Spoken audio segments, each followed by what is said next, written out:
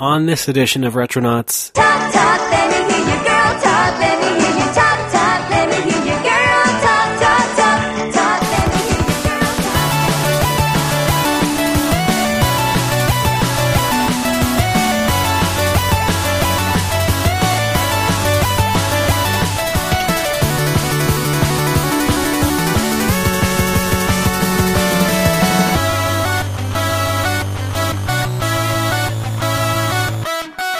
Welcome, everyone, to this edition of Retronauts. My name is Ray Barnholtz, and today I have with me Bob Mackey. Hello. And Jeremy Parrish is not with us this week, unfortunately, but we do have a special guest for today's topic, and that is Rachel Weil, who is from the site FEMICOM, about our topic, which I will mention in a bit. But say hi, Rachel. Hello. FEMICOM is a web museum of sorts about, again, what today's topic will be, girl games. Mm-hmm. And, games made, quote-unquote, for girls, and, however people may have succeeded or failed with that, but I think, we'll still have some fun talking about it.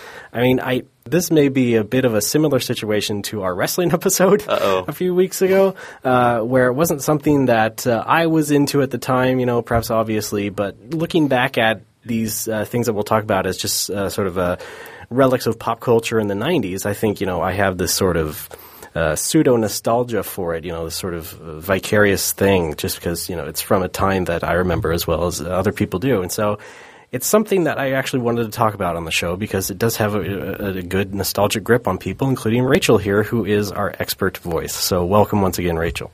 Thanks so much for having me. Yes. Now, go ahead, tell us a bit about yourself and what FEMICOM is, if you wouldn't mind. Sure.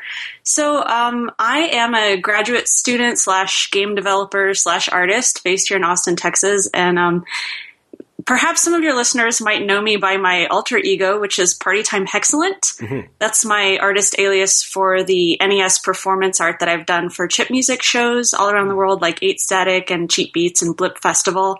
I've been a frequent collaborator with Anamanaguchi, and I've also released 2 NES homebrew games, Track and Field 2, which was an Indiecade selection in 2012, and then also Electronic Sweet and Fun Fortune Teller, which was part of the LA Game Space experimental game pack that came out last year. So programming NES homebrew games and doing glitchy visual art is my main jam.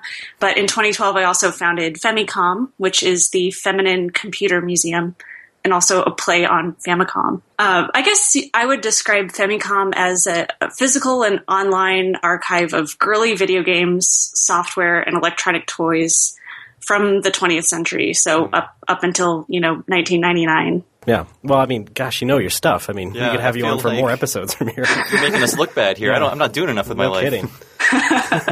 I did want to talk. I mean, are we going to define what a girl game is? Or, I suppose so. I mean, yeah. I was a little confused about that just because, sure. I mean, I know what a gendered toy is. Right. It's harder to tell for video games because, I play a lot of games that might be for, Harvest Moon, things like that, where the audience seems to be primarily female, but it's not it doesn't feel like it's a game that's just this is made for girls, period. Or maybe just my taste for it. I don't know. Yeah. Yeah, I use the words girly and feminine on my site quite regularly, and I pretty much never define them, kind of intentionally. Of course, the most slam dunk kind of girls games are the ones that are explicitly advertised as being for girls, and this is a strategy you see a lot in the 80s and 90s. I have some games right behind me that actually says for girls on the box. Mm-hmm. Of course, you have games that feature franchises that are popular with girls like Barbie and Mary-Kate and Ashley Olsen. Again, I'm kind of, my cap is at 1999, so I know there's contemporary stuff, but so is ours in a way. Yeah, that's true. I think beyond that, my approach for FEMICOM, and certainly it's just one approach, but I choose games based on sort of the aesthetic and visual language, stereotypically girly themes or visual language. So, for example, this is why I wouldn't include Tetris in my collection. It was wildly popular with women, but it's not a girly game. Right. And Metroid and Tomb Raider have female playable characters, but it's hard to make the case that those games are girly, so I haven't included them. But, on the flip side, I think Kirby's Adventure for NES is one of the girliest games ever. It's also one of my favorite games. Right, yeah. It's got cute pink candy gardens, rainbows. It's basically Lisa Frank the game. Yeah, and it's a great game, I think. For Oh, yeah, I sure. love it. I mean, yeah, Kirby games are great. And so, yeah, but yeah, it's like, well, even when I first saw Kirby as a kid, I've said this before on the show, it's like, I looked at it and it's like, oh, that looks like it's 4 girls or 4 babies or whatever, what went through my mind when I was 8 or 9 or whatever. But, once you actually play, it's like, oh, it's pretty good. So, yeah. Yeah. And it's great to also look back through the advertising campaigns for Kirby games in the 80s, or I guess in the 90s. And The Play It Loud Kirby ads are crazy. Yeah. It's so 180. It's like, we're trying so hard to try to make this hardcore males audiences or whatever. somewhere out there, there's this great like image of like U.S. box art and Japan box art side by side, and often the only difference is they put like a frowny face on Kirby and gave him angry eyebrows. That's not the Kirby I know. No. Weirdly enough, I remember the first commercial for Kirby's Dream Land. It was Kirby versus like this big muscular dude, and he ends up eating him. So I think they were trying to be like more aggressive with this little puffball sort They of. always did that. Yeah, They yeah. always tried to make Kirby seem like a badass. From the beginning. Yeah, like he was going up against Sonic or something. And It's even like, well, his anime, it's like Kirby coming at you, just like yes. he's in your face. He's been Rastified. right back at you. Oh, right. Is it right back at Yeah. you? Okay, I always get that wrong. I consider that a good thing, though. Right. So, I mean, based on what Famicom presents, I mean, things are not, they're more towards that sort of feminine-styled ecosystem, I suppose you would call it. Yeah, definitely. And I think, I'm really interested in our ability as gamers and collectors to kind of misinterpret those symbols and that visual language. So, in the case of Kirby, I think in the case of Sailor Moon games, there's a lot of room for misinterpretation that comes from, these sort of cross-cultural appropriations and rebranding from the East to the West and back and all of that. So Sure. I actually kind of encourage that, even if something wasn't intended for girls, what does it mean for a girl to come back 20, 30 years later and say, oh, this looks like a girl's game? Right, exactly. I find that kind of that's actually a really interesting sort of opportunity. Yeah, for sure. And, a side note about Famicom, just in its visual design, I love it because it has that very 80s sort of gray mixed with pastel blue and pink sort of like 80s girl electronics, I would say. I don't know how to place it, but yes, I think you nailed it, whatever it was. Oh, great. Thank you. Yeah. So, I mean, just looking at the site itself, it's a good visit. So, I mean, we did mention Kirby, and like I said, there was a game that my first reaction as a little kid was just like, oh, that's girls or whatever. Bob, tell me if you were in this with me as well, but I would look at The Little Mermaid, everything about The Little Mermaid, including Capcom's NES game, and just immediately go to, well, that's for girls. I'm just going to ignore that. Yeah. That's icky or whatever. It was more out of, I enjoyed all of Capcom's games. I even watched The Little Mermaid, the movie, and enjoyed it, but I was afraid of the shame that would befall me if someone saw me playing The Little Mermaid, because, you're just trying to figure out who you are as a kid. And it's just like, that is not for me.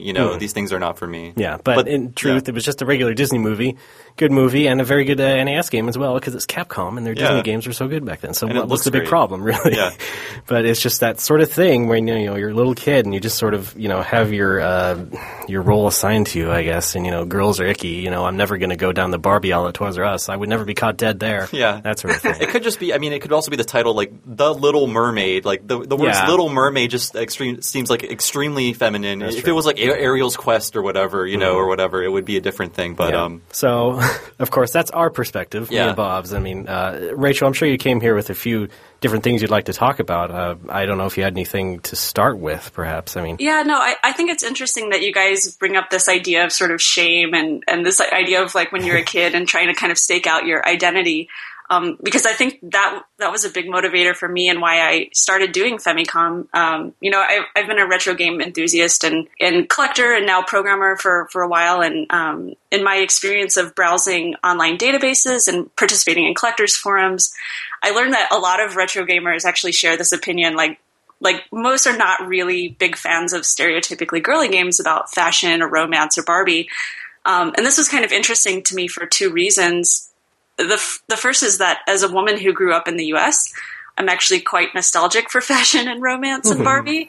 That made up a good part of my childhood, as did, of course, Ninja Turtles and starting like lineup figures and Monster in My Pocket and all that stuff. To interject, if I may, I did notice, even when I was a kid, a lot of girls were into Ninja Turtles, and I did actually respect that, and I thought that was cool.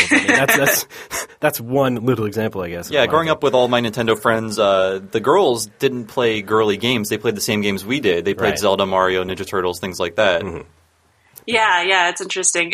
And I think a lot of the kids who are kind of girly girls just in large part stayed away from gaming. And I was very borderline because I really liked both of that stuff. And I didn't have an NES growing up. I wasn't allowed to have one, but my cousins had one, and so I got to watch. And I definitely spent a lot of my childhood kind of at the borders of those two cultures. But I think, as I grew up, it was a little disappointing for me to enter, as I started getting interested in retro game community and online forums, and they're largely about 80s and 90s childhood nostalgia, to get there and be confronted with like, oh, no, not your nostalgia. Yeah, sorry, not Barbies. That's not what we're talking about. Yeah. And that's not a dig at retro gamers, of course, but it's just kind of the nature of communities that are built around certain common interests. So I totally understand that. Yeah. I think in part because of that attitude, I also noticed that these girly games weren't being cataloged and they weren't being collected with the same kind of enthusiasm and rigor. So Right. a lot of the information out there was incorrect or missing. And I thought, wow, what an opportunity, one, to provide a space where men and women alike can remember these games fondly and reflect on their strengths, but two, to actually catalog this information that might otherwise be lost. Right. This is kind of the perpetual problem with history making, right? The good contemporaneous record keeping is often done by us, the enthusiasts, Yeah. and our own tastes serve as this filter to kind of determine what leaves a trace and what doesn't. So I just see my role as kind of another enthusiast with maybe a different approach to taste-making. Exactly, yeah. I totally see that, and that's part of why I like what you do. Yeah. And just like, okay, finally, we're putting some light onto this part of retro gaming, and, it's getting a bit of its due, a bit of appreciation and whatnot. So, yeah. And I think, we talk a lot about gaming in the 90s, and I think the 90s was a decade when gaming was very much a gendered activity for boys and men. I think just, this could be just me and, my own crazy brain at work here, but I feel like with better market research, things like that, they targeted in like, okay, this is where the money is, little boys and men, so we want to make games that appeal to them. So I feel like there was a real push in the 90s to get girls out of gaming or make it less appealing to girls, because I found that in the NES era, I had a lot of friends that were girls who played NES. But in the 90s, it felt like it was just the guys that were playing video games. And I feel like Right. in the 2000s and beyond, I think gaming was more inclusive. But the 90s really, to me, felt like, no, this is boy thing. Stay out girls or whatever. Oh, yeah, absolutely. And if you look back at old, I was just doing that earlier this morning, looking at old 90s television commercials for the NES, and they're just so, like, over-the-top explosions, smoke, Yeah. Lightning bolts, now you're playing with power. Yes. Paul Rudd. They don't even Jesus. have to say it's for boys, because when you're a kid, you kind of know what that stuff means. Yeah, exactly. Based on what Bob was just saying as well, it's like I know there were girls that I knew in school who were just closet gamers, but they just never expressed it at all in school. But, like I said, there was maybe the rare girl who would say she was into Ninja Turtles, and that was great. But otherwise, like, just didn't notice it as much. And Bob, when we had that, the controversial episode of Retronauts, Whoa. the John Stossel thing. We're still recovering from that, yeah. I pointed out how, in that story, from that television news story we were talking about, like, there were lots of girls in those examples. Yeah, The girls were talking about games on the bus and all that. It's like, and I said, oh my God, I never saw that at school. I don't know what the difference was, but yeah, it was really interesting. Well, it was. When I was a kid, we had like a club, like as you would when you're a kid, you just make up little clubs or whatever, Yeah. and we would design our own Nintendo games. Of course, we were just drawing them on paper. Sure. But there were 3 girls as part of this group, and I think that was about half of the organization, and they were totally on board with any kind of video game. They just loved Nintendo. Yeah. Well, it's interesting too. You bring up this good point of like the difference of the way that the way that Nintendo of America portrays gaming versus what was really happening, on the streets, so to speak, in bedrooms, Right. In these clubs. And those two things don't always match. So it's, I'm always really interested in stories like yours of, what are your actual memories of playing and, were there girls there? Was it, were you gendering it as a child, or is that something you kind of absorbed from TV commercials and the pop-up displays at Toys R Us and things like that? Right. Yeah. I just feel like that 90s push just sort of convinced a lot of people that this is the thing that boys do. So I after grade school and going into high school and things like that, I just didn't meet any girls who played Nintendo games. I think my girlfriend in high school did, but it felt like she was an oddity. Like, it was like, wow, Sure. a girl that plays video games. Like the joke, being a girl or whatever. But Yeah, for me at the time it felt rare, and that was the late 90s, and it was much different in the late 80s.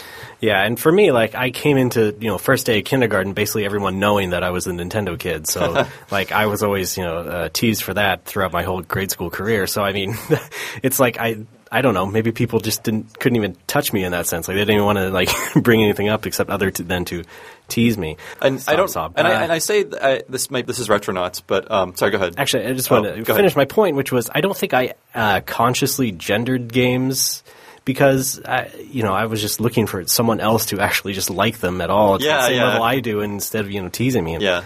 For nerds like us, that was hard. Yeah. But I mean, I don't want to jump too far ahead. And I said, games, they were kind of super gendered for boys and men in the 90s.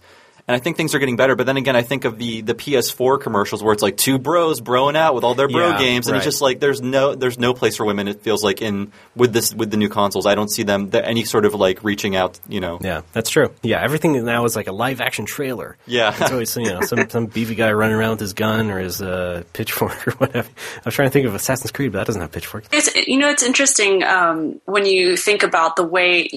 Absolutely, in the 90s, NES games in particular in the US were so heavily targeted to boys, and in fact, at that time, toy companies were starting to kind of freak out because Nintendo had really taken a lot of their business away, right? Yeah. Traditional board games, for example, were really starting to get nervous about all the sort of potential money that they were losing to boys buying Nintendo games. And this is why in the 1990s you see a huge surge of girl-centered board games. Oh, I was forced to play a lot of those with my sister. I played a lot of Girl Talk as a little boy. Sure. Yes, Girl Talk, Electronic Dream Phone, Mall Madness. Dateline. A lot of people don't really draw the connection there, but this was kind of a response to Milton Bradley and some of these board game companies being really concerned and wondering how were they going to take back some market. And they thought, well, if Nintendo can market to boys, why there's got to be a whole group of girls who are, we can sell product to, and that's kind of the genesis of a lot of the popularity of those games in the 90s. Oh, man. Yeah, no kidding. I didn't even think about it in that sense because, part of what I was talking about, my vicarious nostalgia thing was like, seeing commercials for stuff like Girl Talk. And it's like, oh, yeah, well, I mean, that must have connected to somebody. Yeah. Some girl back then. I wanted to play Mall Madness really bad. It looked so cool. Really? Like, the mall with it all. Yeah, and it talked to you. It's like, there's a sale at the shoe store. We'll see. Yeah, that game is fabulous. And it actually has, I believe it has an arcade in it, which I find really super cool. Ah, yes. I've got some photos of that on FEMICOM. Yeah. You should check it out. Well, thank goodness Bob can relate somewhat, because I'm sitting here like not even, I have nothing, but again, that's why Rachel's here. Let's talk about some actual games. I mean, Rachel, I was wondering, like, did any sort of girly game call out to you when you were younger? I mean, what was like the first? Yeah, in fact, nothing really called out to me as a small kid. I did go to the arcade a lot when I was younger, but it was mostly playing things like skee-ball and air hockey and the what is that game where you hit the gators with the mallet, Oh, Gator Panic? Something like that. Yeah. I'm blanking. I did go to the arcade a lot, but I really didn't get interested in video games until I was a teen, and at that point, that was kind of the first time I got interested in retro gaming. Sure. It was interesting for me because I think as a younger child, I really enjoyed or was excited about the NES and about computer games, but I was also kind of reluctant to take part in it, and I didn't really like the competitive nature of those games. But as a teenager, it was kind of right when the NES was getting junked and getting put in garage sales. At that point, that console was very affordable for me, and it also felt safer in a way because game culture had sort of moved on to, the Nintendo 64 or something. And I thought, oh, this is an opportunity for me to kind of go back and discover the NES and the SNES as well. And so I think that's really when I first started getting super interested in games. And I think that's also around the time I got the internet at home for the first time and started researching Japanese games. Oh, yeah. I think that was my really big draw. Learning about Sailor Moon games and Hello Kitty games and stuff like that was a big draw for me. And the Sailor Moon RPG, Another Story, was a hugely influential and important game for me. Yeah, I heard a lot about that as well. I mean, even when I was doing the same thing, researching Japanese games, I would hear about, the same sorts of Sailor Moon games, and even like Magic Knight Ray Earth and things that, are sort of gendered in that sense. Like, well, okay, these sound like good RPGs or what have you, and yeah. It seems like we basically follow the same path, it sounds like. Yeah. We all did, essentially. We were talking earlier about this ability to sort of misread and misinterpret games, and I think that ability really comes into play with Japanese games, where, I had this misconception myself that, like, oh, girls play games in Japan like crazy because there are all these Sailor Moon games and things like that. But I think in some ways we make some incorrect assumptions when we map our sort of Western ideas of femininity and masculinity onto Japanese games. So I actually lived in Japan for a while last summer, and I tried to find every arcade that had a Sailor Moon game in it, and they were always being played by men. And, I think I was imagining that they were all going to be played by women, and that was sort of my sort of Western-centric view of what a girl's game was, incorrectly mapped onto Japanese games. And, that's understandable. I think there's sort of like interesting room for play there. Yeah. But I think we should also be careful about assuming that a certain Japanese game was for girls, or that girls were really encouraged to play games in Japan. Of the people that I spoke to while I was there, I very much got the impression that the Famicom was targeted to boys, just like it was in the West. Yeah. Though sometimes, the content of the games, the box art, the commercials may make it seem otherwise to us. Sometimes I think we misinterpret the like schoolgirl and pink hearts on the box as meaning one thing when it may mean something else. I was going to bring up Momoko 120%, the arcade game from Jellicoe, which is essentially it's just like an action game where you take this little girl and you shoot monsters and things as you go up through what looks like a shopping center and whatnot. Different levels that sort of go after that. But then each stage, Momoko the girl sort of ages up to like her teen years and through her 20s at the end, and it's like okay, maybe it's hard to tell really. I mean, if this is really appealing to girls or just guys who want to see a young woman at the end.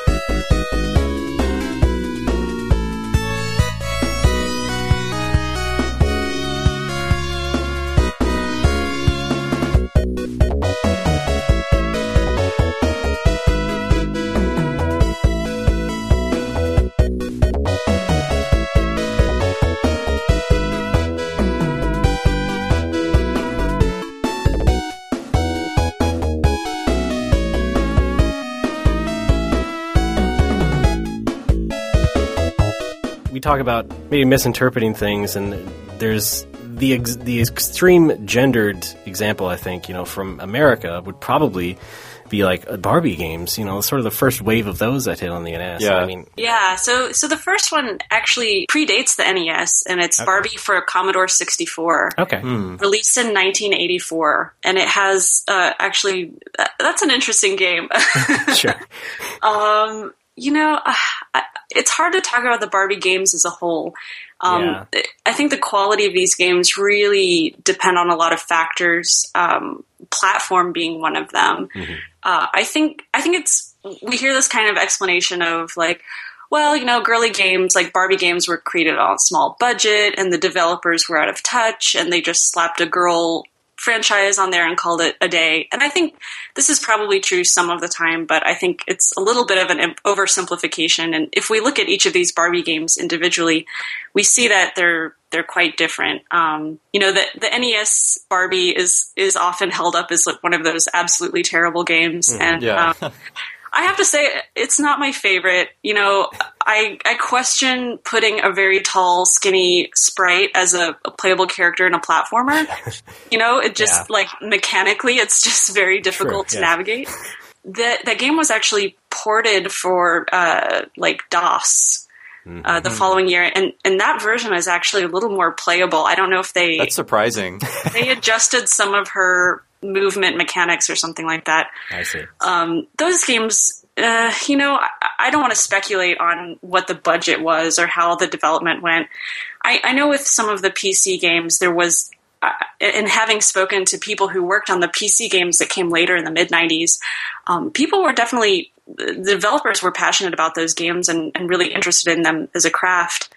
I think platform matters in the sense that PC games opened a really big opportunity for girls games, these sort of pink games.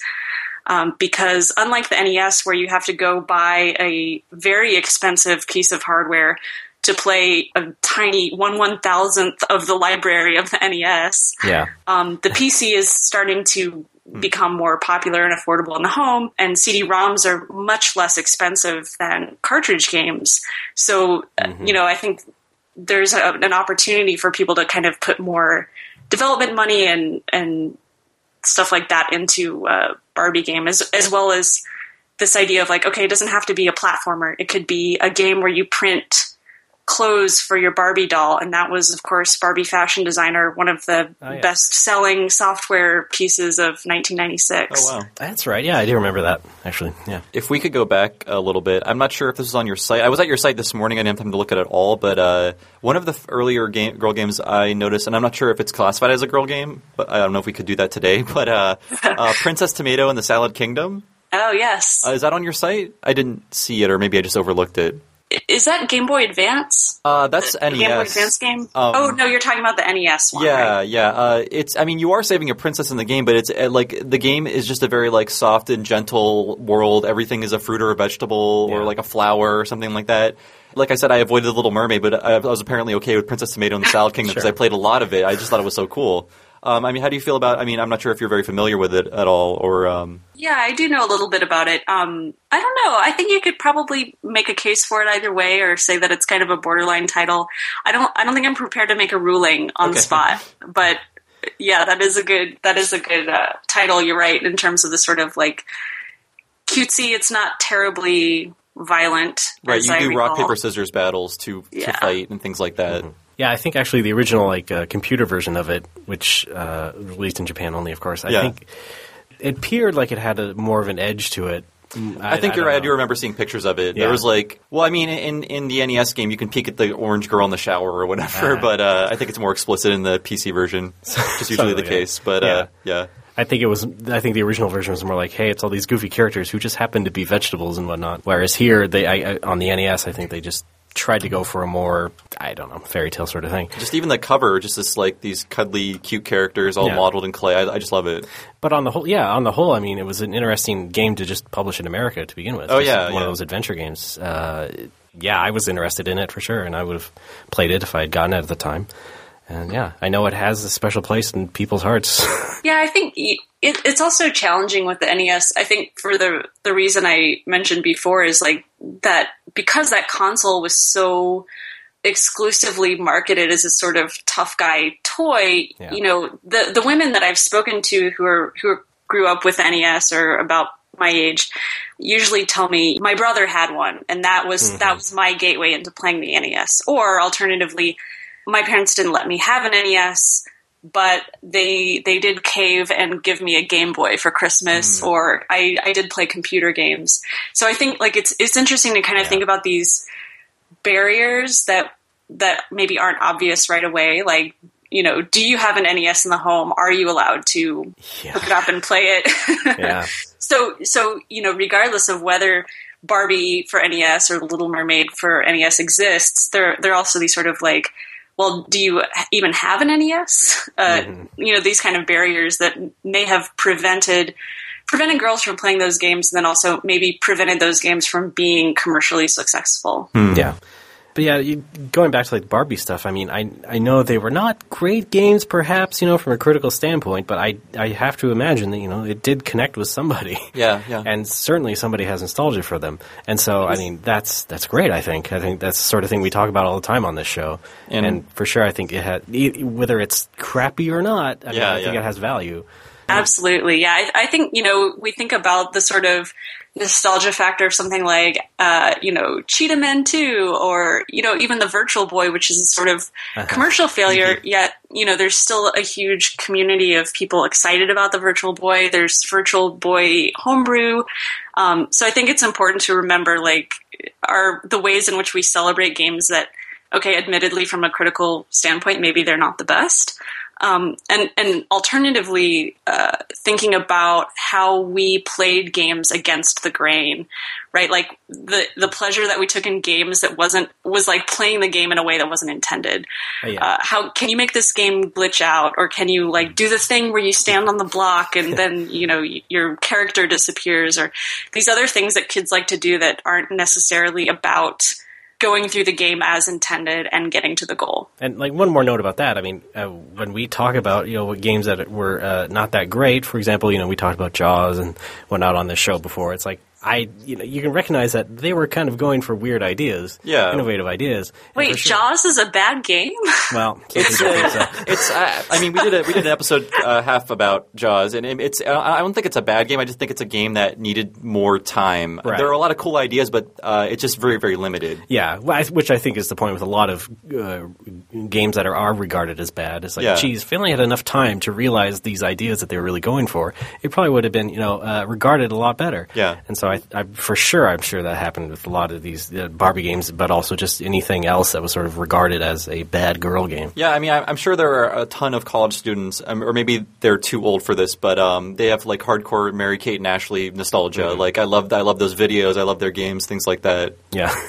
Yeah. I think, there's another realm as well that we haven't talked about too much yet, which is a sort of electronic toy and maybe non-video video games. That's right, yeah. So, like the LCD games, Tamagotchi. Oh, yeah.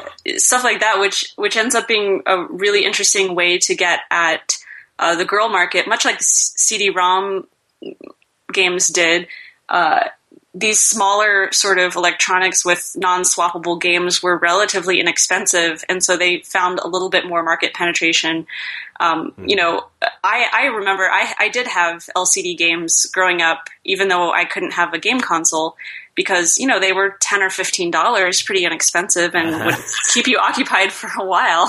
Yeah. And there are actually quite a few, I'm thinking of the Tiger and Konami handhelds, quite a few of those that are based on girls franchises, a big collection of Barbie LCD handhelds, as well as, the Disney movies, so Beauty and the Beast. I remember seeing Beauty and the Beast. Wasn't that just like done up in like purple and pink, that whole unit?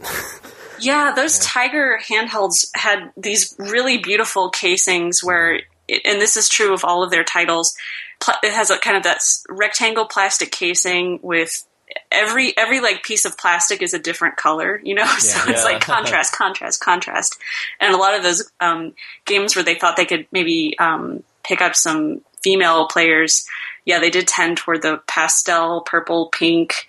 But you get the buttons that are different colors than the button casings, and then you have this sort of like, what are those called? The little protectors on the corners to kind of keep the system from getting bumped. These sort of shock protectors on the corners. Those were different colors as well. Yeah. The bumpers they had on those things. Yes, bumpers. Yeah, that's a word. Yeah. I don't know if there's a word for those things. Maybe not. Maybe they had a technical term in the law. But I'm sure, again, like those Tiger games, for example, just sort of contribute to this idea that, they were just trying to make it for girls. Super World wasn't that even great anyway. But at the same time, like, there are a lot of guys who had nostalgia for Tiger games. I know, I do, and I had a ton of them. I would get them like for Christmas from my grandma and like people who didn't know that much about what I like to play. They're just like, he probably liked this. So I heard you like Mega Man, so I got you this Mega Man LCD game. Yeah. I think I had Mega Man 2. Yeah, I had Mega Man 2. Yeah. So you also cover a lot of the handheld stuff, and those are very interesting, especially, again, the ones from Japan. I don't mean to put you on the spot, but do you have like an example of a good Japanese LCD game that... Well, my favorite handheld games from Japan are, there's a line called Herpit. Sure. And those are electronic handheld sort of fortune-telling devices, and they were a big inspiration for my NES game, Electronic Sweet and Fun Fortune Teller. The idea is that you kind of put in your birthday and whatever day it is and maybe some other personal information, and you can get kind of a love forecast for the day. And these games remind me a lot of Game & Watch.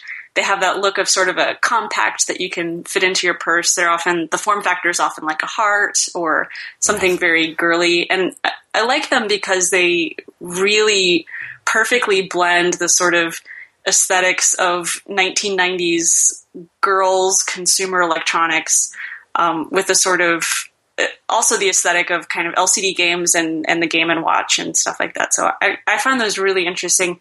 Yeah. Unfortunately, I wasn't able to find any in Japan, and from what I can tell, they when they pop up on Yahoo Auctions or eBay, they do go for quite a bit. So I haven't had the budget to splurge on one of those, but I understand that dilemma. Since we're talking about old Japanese games, that are appealing to women, I was thinking of today before I got here, Pac-Man. Wasn't that designed with women in mind? Because, I mean, this could be a bad stereotype, but the creator was like, women enjoy eating. They enjoy eating snacks I've heard that story too.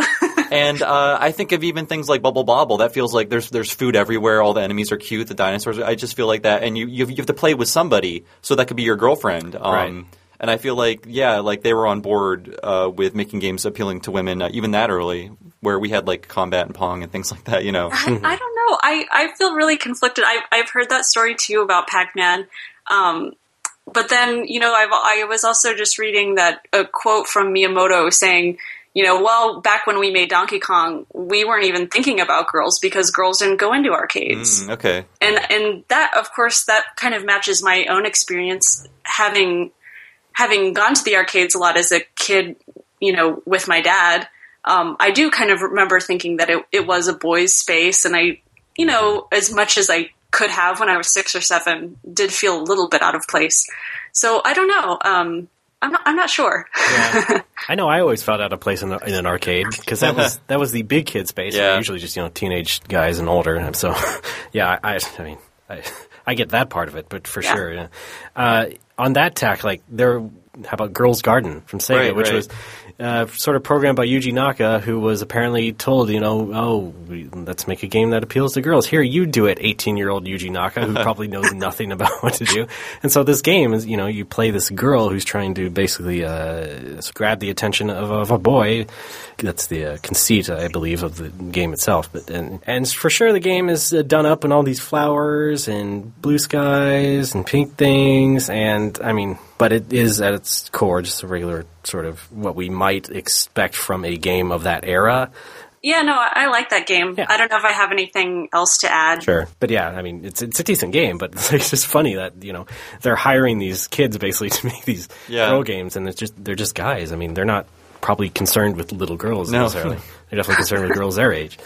I think that's kind of the nature of toys in general. Like, they're made by adults, right? Yeah, There's always this disconnect, and not that that's a bad thing. I don't know that we should hand over the reins of Hasbro to 5-year-olds, but yeah, there's always this a little bit of disconnect, and you rely on the developers to be creative and have that childlike mind, and also to put themselves in the space of people that aren't like them. Yeah, and, right. Obviously you get great things from that. Mm-hmm. Well, I'm sure, everything today would be play tested. They'd have focus groups with little kids. I don't think they did that with Sega games in the early 80s. They're just like, we're going to do what we think is right, and then we'll put it out. Mm-hmm. Yeah, exactly. But then they sort of did it with Sega games in the 90s. They made the Sega Club games, which were geared towards little kids. This is not completely related to what we're talking about, but yeah, they did sort of try and enter different markets when they were at their peak. And that, of course, brings out the Sega Club games. That one of those was Crystal's Ponytail for Sega Genesis. Oh, that's right. Yes, which is in Famicom. And again, we have the problem of a platformer and a playable character that is not suited for platforming. Right. In this case, a horse that is very wide, much wider than it is tall, and can't really leap to a platform in one jump. Yes. Which caused a lot of the problems with play mechanic in that game. Yeah. Probably, harder to make horse games in 2D, I would imagine, compared to Red Dead or whatever, where you can just ride a horse. Horse platformer, if a horse lands the wrong way, you have to kill it. It just seems cruel. Yes. I don't think they incorporated that into the game. Thank God. They cut that at the last minute. Yeah. Children are responding poorly to executing the horses. Yeah, that's not appealing to girls or boys. But like, I do want to talk a bit more about like the Sailor Moon games because we had discussed them, and there were a lot of great ones, great examples. But most of them were only in Japan, and like when Sailor Moon finally arrived here in America in like the later '90s, it was like they didn't really bother localizing any of those games. I mean, this was like prime time in the 32-bit era as well, and they could have done like one of the Saturn or PlayStation games. I feel like they were really gun-shy even with things like Dragon Ball, though. True. Where they did not release nearly the amount of merchandise they could have. Yeah. But like in terms of like trying to push things, like Sailor Moon was pushed earlier than Dragon Ball. Yeah, that's true. So, or a little bit beforehand. Like a few years, I think. Yeah. So, like the example from that is that in America, they basically only released like one CD-ROM game, maybe another one, called The 3D Adventures of Sailor Moon. It seems odd to me that they just didn't try to go for the console market as well. Although, as we just sort of mentioned, a lot of girls, if they didn't have an NES, they were playing computer games. Yeah, and certainly that was a good inroad there. I mean, would you agree, Rachel? Yeah, I think so. It is unfortunate. I think the Super Famicom games were sort of the prime when it comes to Sailor Moon. Of course, there were Game Boy and, like you mentioned, games after that as well, but. Yeah, it's unfortunate that they didn't bring over some of those Super Famicom titles, especially given how many of them had little to no Japanese text in them at all and wouldn't require a whole lot of work, in my opinion. You do have some problems with the fact that not all of Sailor Moon was brought over, so you have characters that, well, do you take these characters out? And you have these sort of storyline changes that happen with Sailor Moon in the US, so there's a problem there. Yeah. I wish that they would re-release some of those titles through DS, whatever the eShop is called now. I feel like it's called something else, and I haven't kept up. No, it's still the eShop, but yes. Is it? Oh, good. I feel like those games would actually be perfect for re-release, especially now that they're kicking off the Sailor Moon 20th anniversary stuff worldwide, in Japan as well as in North America. Now that I'm saying this out loud, I feel like I need to write a letter to somebody to make this happen. Yeah, they've made like 8,000 Naruto games. They could put out some Sailor Moon stuff. Exactly. And yeah, I mean, some of my female friends have expressed their love of those old Sailor Moon games because, like us, they went back and checked out the ROMs or whatever back then, and looked at these Japanese games to just see what the Sailor Moon games were like, and loved them because, as I mentioned, a lot of them, the 16-bit ones, were really good. Yeah, my girlfriend's a big fan of the Super Famicom RPG. Yeah, it's fabulous. Yeah. It's been fan translated, and in fact, people have made like entirely new fan sequels based on like the sprites from those games. That's great. Yeah. So it does have kind of I don't want to say huge, but a sizable cult following. So, Rachel, what could you tell us about the CD-ROM game I mentioned that came out here in America? Because I've seen the screenshots and the stuff on your site and others, but it just seems sort of like a collection of mini games. I'm not sure. How would you? Yeah, I mean, unfortunately, my ruling is it's kind of lame. Yeah. That's my straightforward answer, that it's kind of lame, but I do feel a bit of nostalgia for that era of computing when I play the CD-ROM game. Yeah. I think a lot about the electronic paper dolls that were popular for Sailor Moon. Oh, yeah. The kind of that Windows 95 era. Yeah. I had a lot of fun with do you know what I'm talking about? This electronic paper dolls, yeah, kiss dolls, and all of that stuff? Yes, that's what they were called, yeah. Yeah, I liked those a lot and made my own like cell sheets and distributed my own dolls back in the day when I was probably like 15 or something. I think you'd like embed MIDI files and stuff like that. And so that game totally reminds me of that and takes me back there. So I enjoy it for that, but I can't say that I like sit around and play the game in my off time. Yeah. I think Sam and Max Hit the Road had like a parody of those as a mini game, like dressing up Sam and Max in different outfits as paper dolls. Oh yeah, in like the comic book supplement. No, within the game itself. Okay, I remember at least the supplement had because there was like the car bomb mini game and the coloring book, and then there was also the paper dolls. You could dress them up in weird costumes. I'm blanking on the game. Yeah, okay. Yeah. Was it like a direct reference to Kiss Dolls? Or I'm not sure, but I feel like it was of the era where there was a lot of stuff going on in multimedia, PC computing.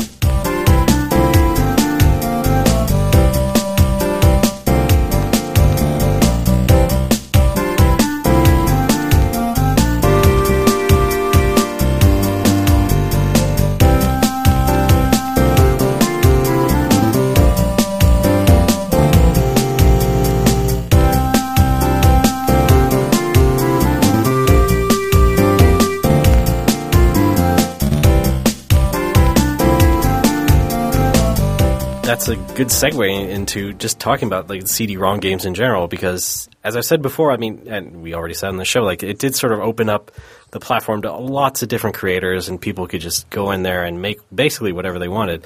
And that for sure happened, I mean, in stuff geared towards girls. I mean, there was Purple Moon, which was this development company that sort of was designed from the ground up to make games appealing to girls of all ages, and they made the Rocket series of games. But at least from my perspective, it's, and you can totally correct me if I'm wrong, Rachel, but it seemed like a lot of the girl-focused CD-ROM games sort of also bled into like the edutainment space most of the time. I don't know. There are some other examples that sort of go against that, but I was wondering what you think about that whole CD-ROM space. Yeah, no, I think you're right. I think, traditionally with girls' media, there is this sort of concern, and it grew up with the girls' game movement. Pretty much as soon as people started making games for girls, people started making criticism of games for girls. Yeah. And like the two kind of emerged weird, right? Simultaneously. Yeah. I think there was a lot of concern from mainstream media about, what is this teaching our girls? Is Barbie really a good role model? Is this going to encourage girls to think that fashion is the only thing that matters, and so forth? And these critiques are valid, absolutely. But it kind of turned into this sort of policing of like, what are girls doing? What are they playing? In a way that like wasn't really mirroring the way that we talked about boys' games. Like, oh, impressionable young boys, are they going to feel like they can, that Mega Man is their idol, and what's going to happen to the psyche of young boys? I think we saw some of that with like concerns about violence, and when Doom came out, I think we saw some of that. But for sure, I think part of the move toward these more sort of educational, and in the case of the Rocket games, they were very like multicultural, and so they're kind of like preemptively addressing some of these concerns that people were levying about. Why are you reproducing commercial mainstream girlhood? And part of that is like, are you critiquing the game? Are you critiquing girls, or what? Some of those targets were not clear from, people like the New York Times who were writing about how terrible Barbie games were. Right. Obviously not everyone. Some people saw the value in those games and some people didn't. But I feel like a lot of those edutainment games were sort of this, like a preemptive strike to say, these games are good for girls, and to actually have some way to sort of demonstrate that through the gameplay. Yeah, I mean, in a contemporary thing I thought of, sorry, I'm not articulating myself well, but I feel like women have a harder time of defending the things they like, just because everything is so, male-focused, as far as consumer goods go. And I feel like, say what you want about the quality of this, but the Twilight series, I feel like it was criticized primarily because it was something that women enjoyed. It was a romance that women enjoyed, and people just couldn't wrap their heads around. They're like, well, the thing that women like, I don't like this immediately. There's all this news footage of women freaking out in line to buy the book. Oh, isn't that crazy? Yeah, I just feel like women already have like a couple strikes against them when it comes to like, I like this thing. It's like, oh, well, that thing's not good for you. You're a Twilight mom? Please. Yeah. Absolutely. You guys have hit on a really important strain that sort of, from people who are kind of the pro-feminist side of game critique to the anti-feminist side of game critique, like it almost seems like regardless of your sort of approach to criticizing games, so much of it ends up in the same place, which is like the girl stuff sucks. Yeah, yeah. I think you definitely see feminist inquiry too. People saying, oh, we don't need to be rescued. We don't need to wear pink dresses. And again, those criticisms are valid, and they definitely have good points. But we need to also be cautious that it's not to the point where we're just like shaming girls out of things that they take pleasure in. And in the case of like retro games, for example, shaming them to the point where we actually kind of eliminate them from history and pretend it didn't happen. Mm-hmm. As we were talking about this, I was reminded of like the kids on the internet who complained about IGN giving God Hand like a 2 or whatever it was. Yeah, yeah. And then giving an Imagine Babies game like 7.5 and getting all upset about it. It's like, it's apples to friggin' oranges, guys. Yeah, yeah. Come on. But yeah, I think that's happened so much. But maybe that Babies game was totally awesome if you're into, virtual pets as much as a baby is a pet, Perhaps. Yeah. My God. Think about it. You're right. It is a fallacy to compare review scores, period. Just never do that. Yes, well, that's something else entirely. Yeah. But yeah, I mean, it happens so often, and yeah. Well, and you see, like, too, I mean, if you look at IGN reviews of, I'm thinking of, like, the DS actually has a ton of sort of girl-focused games, like a lot of games based on Disney franchises and things like that. And often these reviews read like defenses of masculinity more so than reviews of the actual game. And sort of, you can often hear the reviewer like recapitulating this, like, I'm totally a guy. I totally like shoot 'em up games. This game is not for me. I don't understand, Hannah Montana or what, like, it's just a sort of like line of defense after line of defense, and then maybe like one very small paragraph about what the actual game is like. Yes. So it's kind of interesting the way that we, and not just men, but women too, kind of defend themselves preemptively against these attacks of, I'm not like this. This isn't me. This doesn't represent me. This is girl stuff. Yeah, and just like the Twilight example, I feel like in the gaming magazine days, like girl games were used as like easy comedy fodder by all like the dudes who were writing them. I mean, I'm sure there were women on the staff, but like, hey, we can make jokes about this new Mary-Kate and Ashley Olsen game, or we can make jokes about this game about ponies, and we won't need to actually take it seriously. But I'm sure there were plenty of girls who enjoyed those games, and maybe wanted to know if they were any good. Yeah. Why else would they keep making them? Right? Yeah. There's a demand. Yeah, like as much as sites may have not covered these DS games, for example. I mean, they made a ton of them because the DS just blew up in popularity and just became a huge thing for everybody of every age group, every gender. But again, nobody really, as far as the super mainstream sites, we never really bothered to cover them that much. Well, I mean, look at how Nintendogs is. If you look at how much that game sold, it's unbelievable. Yeah. It's like one of maybe the top 10 games selling wise of all time. Sorry. Oh, we'll cover Nintendogs. That's great because I guess also that's a first party Nintendo game. It has to be good, right? Yeah. And we'll cover the heck out of Animal Crossing as well. But stuff that may be done by a third party and maybe only sell like 55,000 copies at first. Oh no, that's just girl crap. Whatever. Yeah. They're just pandering, et cetera, et cetera. Well, and then like the really interesting overlap of those two cases is Style Savvy, which is a Nintendo published, like Iwata is the executive producer, but it's a game about running a fashion boutique, and you're an obligate female playable character. And I thought it was really interesting that game did get a little bit more coverage than I would have expected, but not as much as maybe it should have. Yeah, you're right. I mean, I did see all the same jokes, like, I'm a guy, why should I care about fashion? Well, here's this thing, I guess I have to write about it. Like, it was sort of that perspective, For sure. I actually loved both of those games and have turned many of my friends onto it as much as possible. Notably Adam Saltzman, who I tweet with back and forth about, like quotes from the game or memorable scenes. So I'm like really proud that I have these, small victories when I can get my friends to play something like Style Savvy. Yeah, exactly. I mean, I've only played the demo of the 3DS one, but it's like, I totally recognize it, and I can understand why people like this.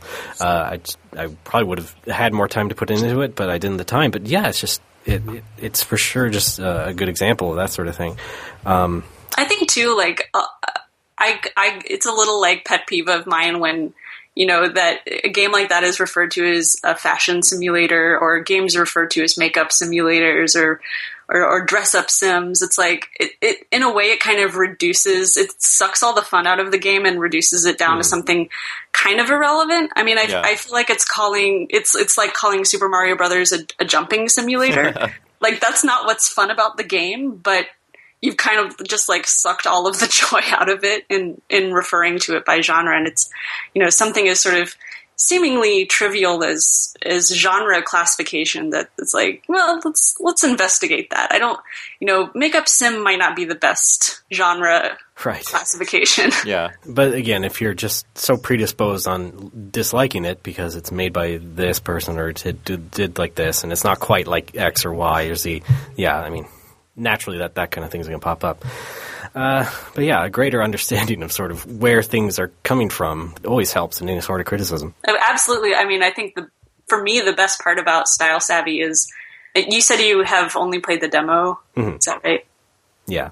Well, this isn't a spoiler, but like the best part of that game is talking to your customers, and they just say like the descriptions of each person that comes in. They're absolutely like hilarious. It's sort of I love fish sticks, and I'm not gonna like back down from that. They like all the people who come in just say these most like off the wall rando things, and it's really funny to get to know them. You know, your customers will be repeat customers, so some of them will come back, and kind of like remembering all your quirky customers there's a joy. It's kind of like playing Animal Crossing. It's hard to describe, but you know, you get to appreciate your neighbors or your customers.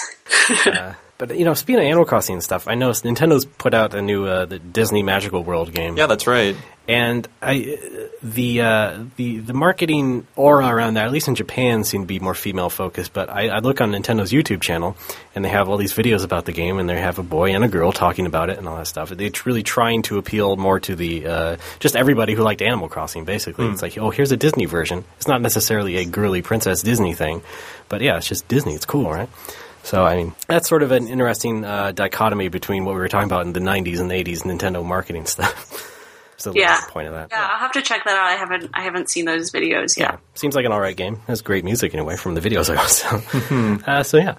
I'm not sure if it's cool to... I mean, I'm German Lammy. Can I talk about No German Lammy? Of course. Okay. Why not? Another excuse. Any excuse to talk about this game. Yeah. I don't know how our guest feels about this, but I mean, I was not as enlightened as a teenager as I am now, of course, but what I like in retrospect is how much her gender was kind of irrelevant to her entire character. I mean, I thought that was like super. I mean, I'm talking now, speaking from an adult perspective, but I think that it was super like probably like an empowering figure for girls because she was in this space that was sort of dominated by men. Maybe not in the game world, but certainly in real life. You know, rock and roll. If you're a woman in rock and roll, I'm sure it's a hard road ahead of you. You know, try to prove yourself. And the fact that she was a woman was not important. I mean, she put on makeup in the last level. That was pretty much the only kind of signifying factor. But yeah, I'm just curious to know what our guest feels about German Lammy as a girl game or just as a game. Yeah, you know, I do like the game. I like it and its predecessor. I was surprised in doing a little bit of research on the game that it was billed as Parappa for girls. Ah, okay. Media, which surprised me because, you know, like you said, it's not overtly sort of flowery and princessy in a way that would make me think that the case. Yeah, so I don't know. I mean, I understand that that game didn't sell great. That's my understanding. So I don't know if the fact that it had a female playable character and the fact that the media had kind of built it in this way, whether that, you know, impacted sales or anything like that. You know, I definitely enjoy the game, though. It has obviously great art style and everything that its predecessor had. So yeah, I was just wondering if you how do you feel about games where there's a female character but her femininity is not it's not like sort of a highlight or a feature. It's more like pushed to the background and she's more of a kind of gender neutral kind of character. I'm not sure how you feel about something like that. Yeah, well, of course there's a spectrum, right? There's, you know, on the one end is Barbie and on the other end is probably Lara Croft, a character that I don't identify with at all. Right. So, I mean, I think the great thing about Lammy is it does have this sort of touch of realism that, you know, I certainly enjoy and identify with as someone who, you know, occasionally played the role of a girly girl. I think, you know, in some ways, yes, her femininity or her gender is pushed to the background, but we also pick up on those everyday cues as well. And I think maybe her gender does come up throughout the game in little subtle ways. You know, maybe the ways that different characters sort of refer to her or call her out. And so, yeah, maybe subtle things that a female playing the game might relate to. And I mean, Parappa, that can be really powerful. Right. I mean, Parappa was insecure, but I think the fact that she was a woman in this rock and roll male world probably lent to some of her insecurities because she was like, it's a story about a character gaining confidence eventually, like overcoming trials. And I think maybe not that all women are insecure or like inherently insecure, but it is a man's world, you know, and that probably lent to a lot of her anxiety, you know, as a character. Yeah. Oh, really and as someone who played guitar as a teenager, I could definitely relate to that feeling of, you know, not fitting in or feeling like it was a world I didn't belong in. You know, like many of these retro games, though, I did not get the chance to play them until long after they had come and gone. So maybe their impact was muted in some way for that reason. Yeah, I loved Lammy as well, and I got that game as soon as it came out. But yeah, I never ever really thought of it as Parappa for girls myself. Yeah, I knew it was. I guess I knew it was a Parappa sequel, so I knew it would probably be good in that sense. But yeah, I mean, I like the character as well for all the reasons that Bob has stated. Sorry, we're gonna add something. Oh no, I just was saying like it was a more hardcore game, and like I naturally associated harder games with not being for girls because that was sort of how they were marketed and everything like that. At least in the 90s when things were really gendered in terms of video games. At least in the console space. Yeah, I think probably that difficulty problem is really important, actually, in terms of thinking about older games. And I think why so many games targeted to girls just aren't fun, because they're not challenging enough. Mm-hmm. Yeah. And I think the prevailing wisdom was, okay, we've got gamers, maybe newcomers, maybe some players who are feeling a little insecure. Let's make it easy. And offer that sense of accomplishment. But, I mean, probably all of us know that the fun of a game is not beating it, but going through that challenge process and feeling like you've mastered something very difficult. And unfortunately, games with these sort of girly franchises haven't really had that appropriate level of challenge, except when, maybe the mechanic is terrible and you're trying to get a really skinny Barbie to jump on a platform. That's a different kind of challenge. When you're a horse trapped in Super Mario World. This relatively, Amazon-sized woman also riding a horse. I guess that would be kind of one of my hopes for girl games as they progress through time, is that they get more difficult. I don't think easy games is what got boys interested in gaming, and I don't think it's going to get girls interested in gaming. Right, exactly. I mean, I'm sure there was some very misinterpreted focus groups back then. Oh, yeah. About, what they actually want out of a game.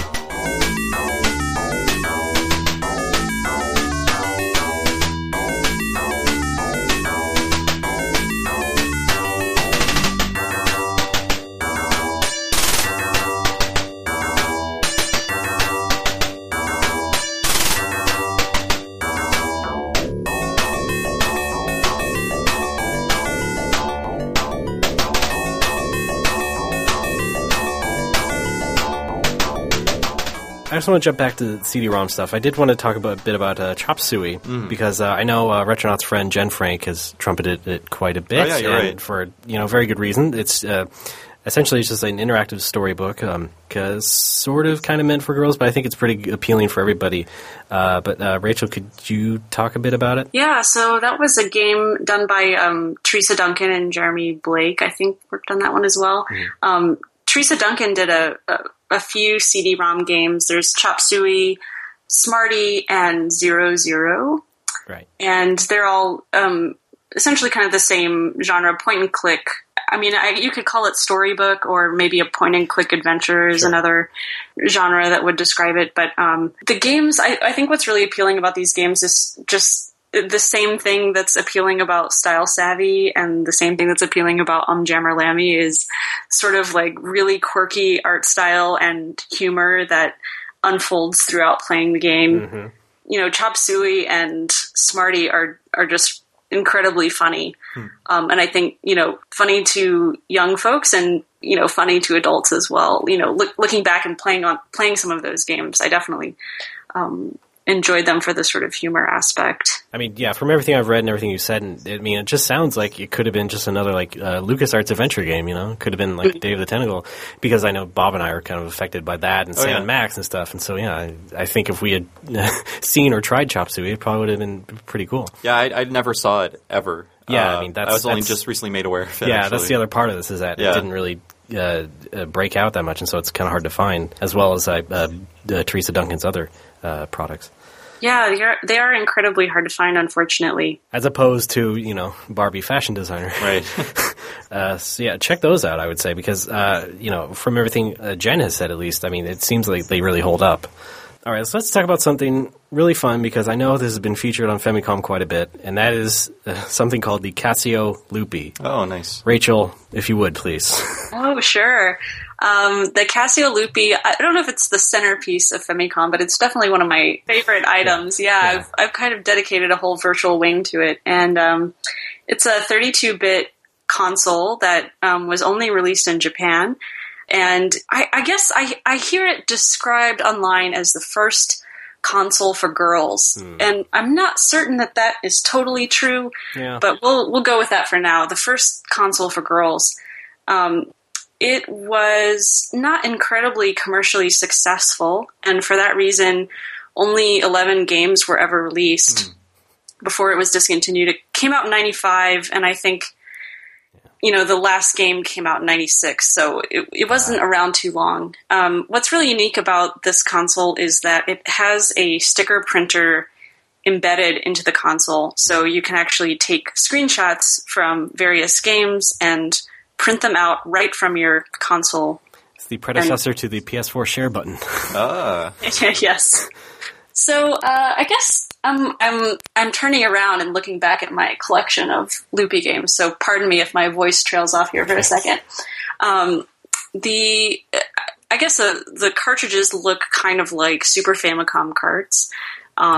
Pretty nice. It's a 32-bit console, but it's cartridge based. So think maybe like GBA style graphics, very nice, all 2D sort of sprite background type thing. Only one controller port, so we have only one player games. And then, in terms of genre, there are a variety of games ranging from a sort of life simulator that looks very much like Animal Crossing to, sort of trivia games, a lot of sort of what I would call like productivity software, which is games where you can make different music or even take advantage of the sticker printer to print out gift tags and little notes that you can swap with friends and things like that. Yeah. So that's a little bit of an overview of the software library. But do you think you could articulate really what the main appeal of it is to you?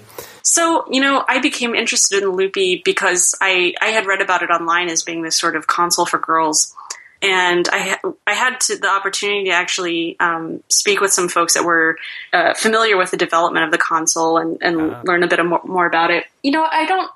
I think it's interesting to me because it's a console that wasn't necessarily explicitly intended for girls, but it's one that kind of happened to be mostly appealing to girls, if that makes sense. Yeah, nice. Much in the way that the NES, it doesn't say for boys on the box, but the software library kind of makes it so. And I think with Casio Loopy is interesting because it's sort of the alternate side of that. It's, it doesn't really like explicitly say that it's only for girls, yet we see a software library that features mostly female playable characters and centers on things more interesting to females. So I think it was interesting to me for that reason. Okay. I'm looking back at the box behind me, the box for the console, which has a number of lovely hearts on it. The logo is actually two hearts kind of linked together. That's right. So, for me, it's really interesting because it really takes advantage of sort of the importance of visual language and appealing to girls, not by saying like, hey, it's for girls, but through these sort of visual cues that make you feel like, oh, this is for me. Exactly. Yeah, I get that. And yeah, I was probably going to say something like that. So yeah, it probably was not. Yeah, they weren't putting it in writing or anything. But yeah, if you could look at it and see that, okay, this is heading for some sort of audience. But yeah, from the look of the actual console, it looks like a console from 1995. It does. It's not done up in any sort of specific gendered kind of design. It looks like it could have fit alongside any of its competitors, really. Yeah, and I think another interesting thing about it, about the console for me is, like, you mentioned, it looks like it fits right in with that sort of era of gaming, but I find it really interesting that when I read online about the Loopy, I see so many reviews that say like, oh, it's such a feminine console, it's purple and it's pretty much the exact same gray as the Super Nintendo, which is like a slightly purplish gray that yellows over time and gets more and more neutral, like my Super Nintendo has done. But it's interesting to me to kind of see the ways that people, like when they have this idea that something is for girls, the way that they sort of, that becomes a filter for people and their expectations for a console. Yeah. You probably read, on Wikipedia, it says, oh, it's specifically targeted for girls. And now your mind is just thinking, oh, every line of this design looks like it's for girls, right? Yeah. It's got a bow on it. Eyelashes. But yeah, which I also find really interesting when you look at the way people talk about the GameCube, which was sure. purple, right? And bright People orange. call it indigo or blue. Yeah. Like, to me, that's really interesting, and I wonder if there's some of that same thing going on or not. I wouldn't doubt it at all because I've seen it in a way. I can tell you that only an adult woman's hand is going to fit through that GameCube carrying handle. I don't know about that. I can't do it. I don't think my hands are that big. But yeah, I mean, Nintendo of America for sure tried to make sure you call it indigo. It's an indigo GameCube. It's not purple. It's not this or that. But I mean, That's not orange, it's spice. yeah, they didn't even bother releasing the orange one here.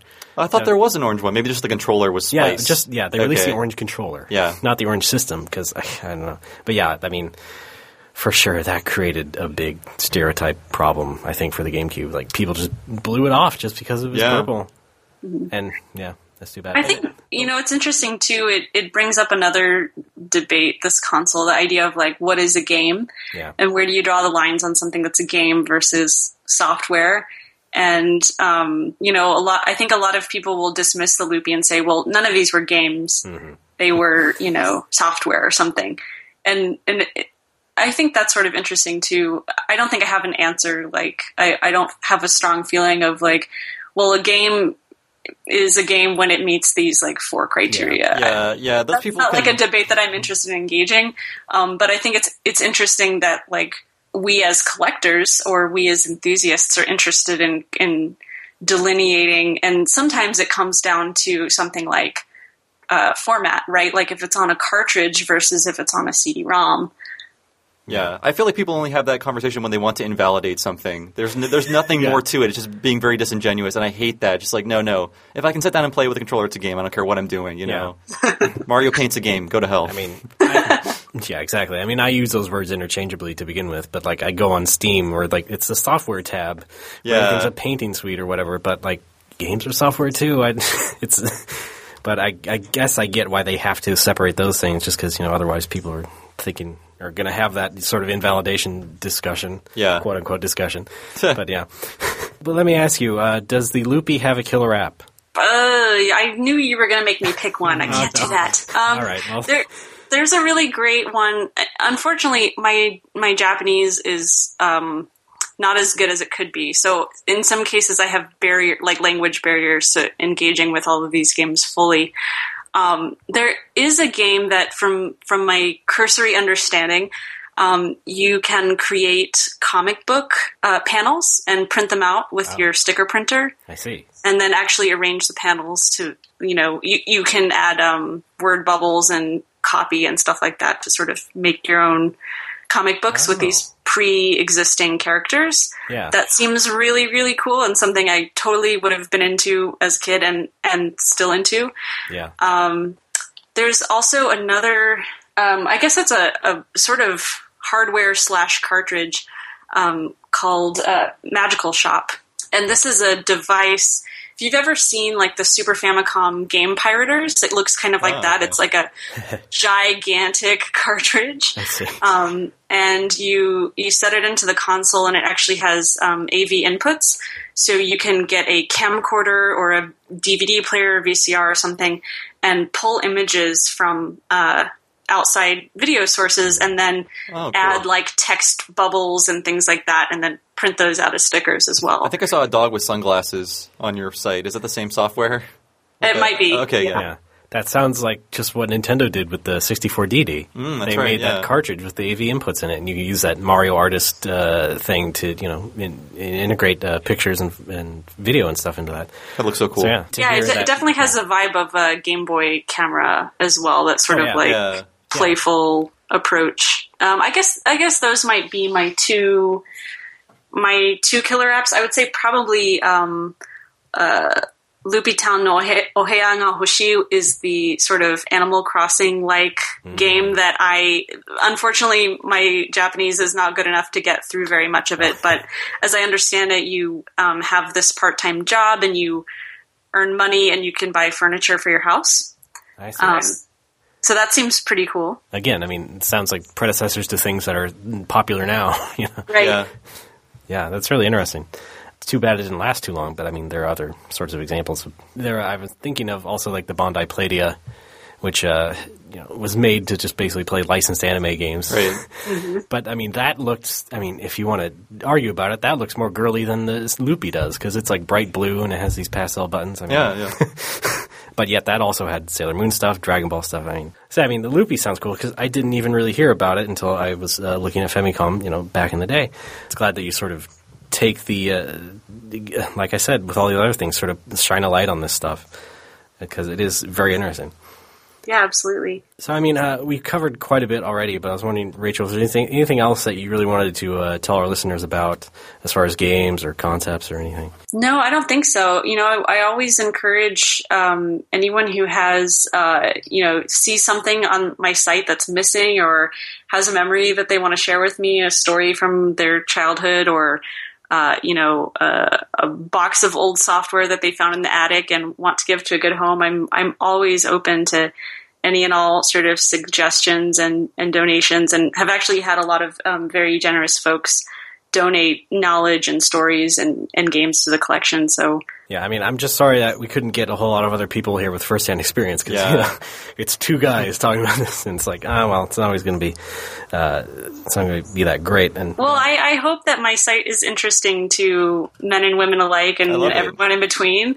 I hope that people can find their own sort of pleasures in these games and interpret and misinterpret, and sort of imagine what might have been and things like that. So it's I appreciate the opportunity to get to talk to you guys and hear your perspectives, which are obviously different than mine, but also really interesting. And I've been interested to hear how much overlap just the three of us had as sort of kids, probably growing up around the same time. Yeah, for sure. And as we said, you seem to do much cooler stuff than we do. Yeah. Chiptunes and homebrew stuff. We're not working hard enough. Yeah, no kidding. Yeah, and I mean, I hope people take this as sort of a reminder to think twice about the next girl game you see that you might want to dismiss. And don't have so much anxiety about playing games that are not masculine or maybe not as masculine as Gears of War or whatever. Because I look at like I said, console games now, and I feel like Xbox One, PS4, super gendered for guys again. It's like we're going back to the 90s. But Nintendo at the same time, like I have my 3DS next to me, and like everything is much softer, much more gentle, much more feminine. Not necessarily, in terms of, the games that are, how difficult they are, but things like Tamagotchi Collection. Did I say that right? Oh, Tamagotchi Life. Tamagotchi Life. Will be, yes. Which is, I feel like, a very feminine game, but I mean, it can be enjoyed by everybody. But I'm not going to see that on PS4 or Xbox One. These sort of like inclusive, outreaching games. So yeah, I don't know if you guys feel the same way, but on PS4 I like Doki Doki Universe. Oh, okay. That's not like feminine or anything, but it is. It does have a very sort of childish aesthetic to it. But it is a really kooky, fun game, and I think it's about sort of. Interacting with people, sort of learning about emotions and things. I mean, it's done very tongue-in-cheek, but it is made by one of the guys who made Toe Jam and Earl. Oh, cool. And I think that's it's a great game, very, very colorful and fun, and worth just like exploring. You go around these different planets and just meet people, and you sort of do like fetch quests, but it's all about sort of accomplishing tasks for them and making them feel good, essentially. And I think that's great. It's great appeal to everybody, all ages, all genders. So yeah, there's at least one example. Right. I guess I was just thinking. Next gen. I was thinking more of the marketing. It just feels like no girls allowed again. For the consoles again. I don't know. Maybe things will change. Yeah, I mean that is unfortunate because there is that whole external message they're sending out. But like at least on PlayStation systems, there's like all these great indie games flowing in. Right. That can be enjoyed by anybody for sure, and they're definitely cool stuff that's coming in. But it's just like the outward stuff is just like let's get together and shoot stuff. That awful Perfect Day commercial. Yeah, I have seen it 5,000 times because I watch things on Blip. Yeah, and I hate it with all my life. Is that in the Watch Dogs one? Yeah. Well, I think it's interesting too. In thinking about indie games, what always stands out to me about indie games, and of course I love indie games and have been part of that community as well. But also thinking about based on the things we've talked about today, what does it mean to have a contemporary pixel art game? And especially with respect to gender, if it's true that the NES was primarily situated in boyhood and sort of was marketed as a boy's toy, whether or not that was sort of the reality of who played it,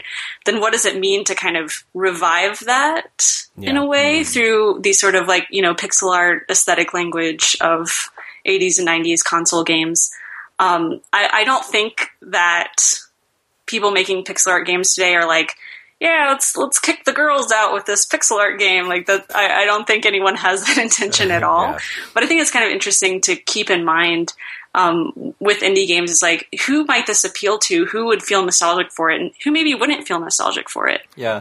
But at the same time, I loved Gone Home last year, and that appropriated horror and FPS, and that's why a lot of people were put off by it, because it was like, this is a game about women and love. I thought it was going to be scary. Yeah. So, yeah. Uh-huh. I liked Gone Home, actually. I thought it was very sweet. Yeah, it was just, Yeah. made me choke up. Yeah.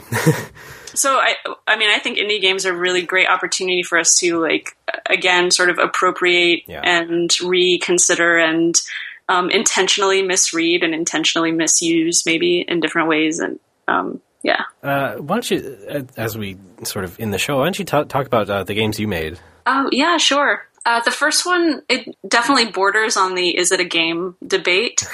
Track and Field 2 is a sort of cooperative glitch dance music making game. It takes advantage of the NES Power Pad Mat controller. And essentially the idea is that you have two people playing together to kind of figure out how to engage different bass lines and drum rhythms and melodies through kind of dancing on the dance pad and also using the controller. And it's kind of one of those games where you have to sort of figure out which buttons do what, and then sort of learn the rules of the game and decide how you're going to play it. Are you going to make a song, or are you going to try to kind of glitch it out, or are you just going to dance around and not worry about the buttons? So maybe interactive art installation is another place where that game is situated. But it does run on the NES. Yeah. And then the second game is Electronic Sweet and Fun Fortune Teller. Again, this is an NES game where the player enters his or her name, birthday, blood type if you know it, and the current date, and you'll be assigned a horoscope that's based on randomly generated sentence fragments. So sometimes it comes out kind of sounding awkward or funny or, weird or maybe really accurate. Well, it already sounds better than Taboo. Yeah, I have heard the comparison to Taboo, indeed. There's also a love test mode, which will allow you to enter your name and the name of your crush to get a compatibility rating. And this is definitely a throwback to lovecalculator.com, I think it was, or the web love calculator from the mid-90s, where you would do the same thing. You would put in your name and someone else's name and, click go, and you would get the sort of compatibility score. So yeah, it's a little bit of a reference to that, but both games sort of draw on the visual language of 90s material culture and girl culture. I always like using sort of pastel colors, and from people in the game dev community or specifically the NES dev community, I hear wow, how do you get these colors? I've never seen these colors on the NES before. And I'm thinking, well, it's just a palette. No one used it, but there are pastel colors in there. Okay. It's not like a secret programming trick. Yeah. So I always Kirby's find Adventure, that right? funny. Yeah. I remember there's another game you featured on Famicom. I totally blanked on the name, but it's the one about the office lady. Yes. NES one. Yes. Zooming Secretary. Yes.